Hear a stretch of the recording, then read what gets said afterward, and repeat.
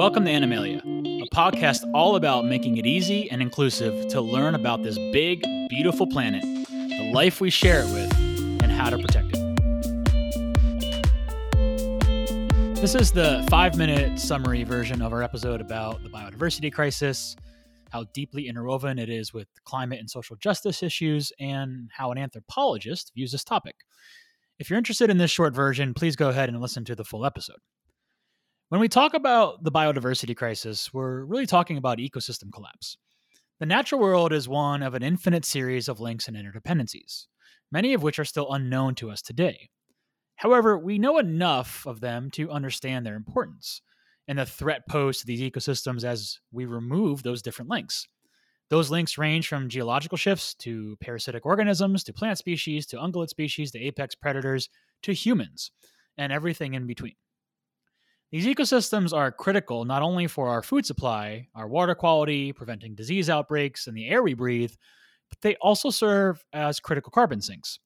As much as 25 to 30% of our emissions annually are naturally sequestered by our oceans, our soil, our forests, and our plant and animal life. That's a big deal. In terms of human behavior, what is leading to this biodiversity collapse and what can we do to protect it? Well, what better way to look at this than through the lens of human culture and development?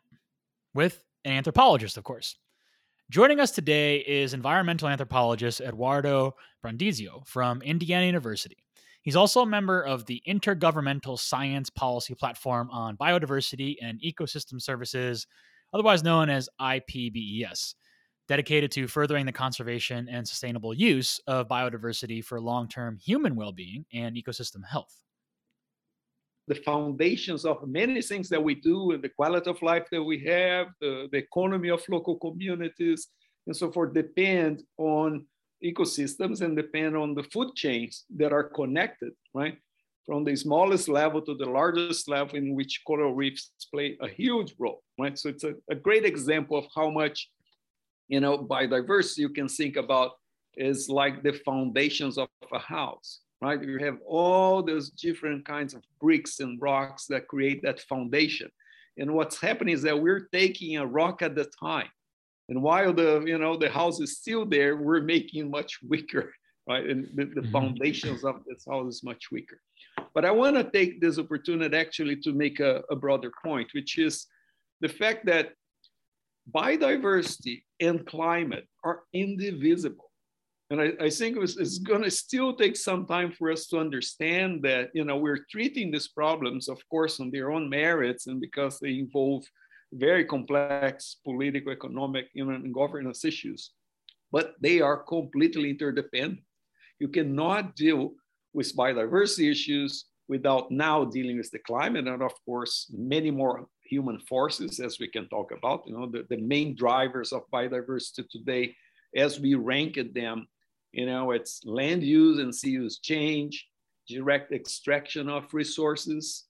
Then the third major driver is climate change, and then pollution and invasive species, right? So you have climate is a huge driver today, but also other drivers. So it's indivisible. The coral bleach is a good example because it shows the cascading effect of these problems, right? So you have ocean acidification, which is related, largely with concentration of carbon and of course, with climate and with emissions. Then you have, of course, ocean pollution, which is another major factor that contributes in some region to this problem. Today we control as humans a lot of the nitrogen cycle, a lot of the phosphorus cycles, and other features. All those processes interact and are affecting, for instance, coral reefs. But the point that I think is a good one, and coral reefs are a good example, it shows how much biodiversity and climate are indivisible. The transformation of coral reef has to do with climate change, ocean acidification, with pressure over coral reefs, with pollution, and so forth. So it makes all part of the same equation.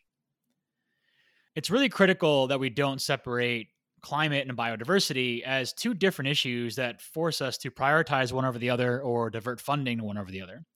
The crisis of one directly compounds the crisis of the other, and they are both existential threats to our own existence.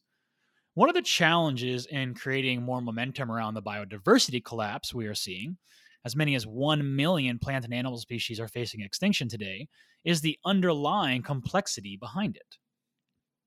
Biodiversity, if you think about, from a single issue causing the ozone layer to this complex economy and, biophysics causing climate change, to biodiversity, that even makes it much more complex because it has much more directly to do with our values, our economic choices, our different views of nature.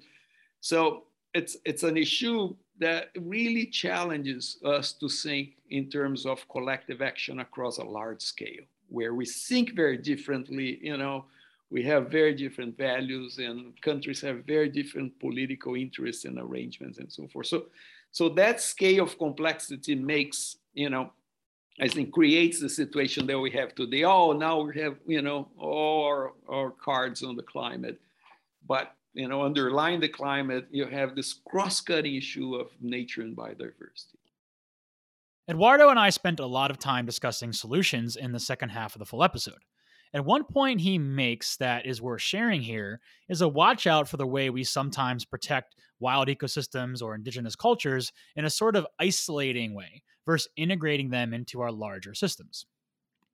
We have made huge advances since the last 10 years in implementation of protected areas. Okay, so that has been a major step forward. In 10 years, we basically reached some of the goals that were set in 2011, for about 17% of the terrestrial surface to be protected. And don't remember, about 10% of the others. And we're almost there. So we made great success. What are some of the issues now? Many of these areas that we're protecting are surrounded by pressures. So they're not integrated into the larger management of the larger environment. So you have successful protected areas, very successfully governed indigenous areas that are becoming islets of conservation of biodiversity and cultural diversity. So, it's important that we keep moving forward from protecting species to integrating that protection as part of our larger system of planning and use and, land use and so forth. There's a lot more on all of this in the full episode, so if you get a chance, I really encourage you to check it out. As always, thank you for supporting Animalia, this big, beautiful planet, and all the incredible life on it.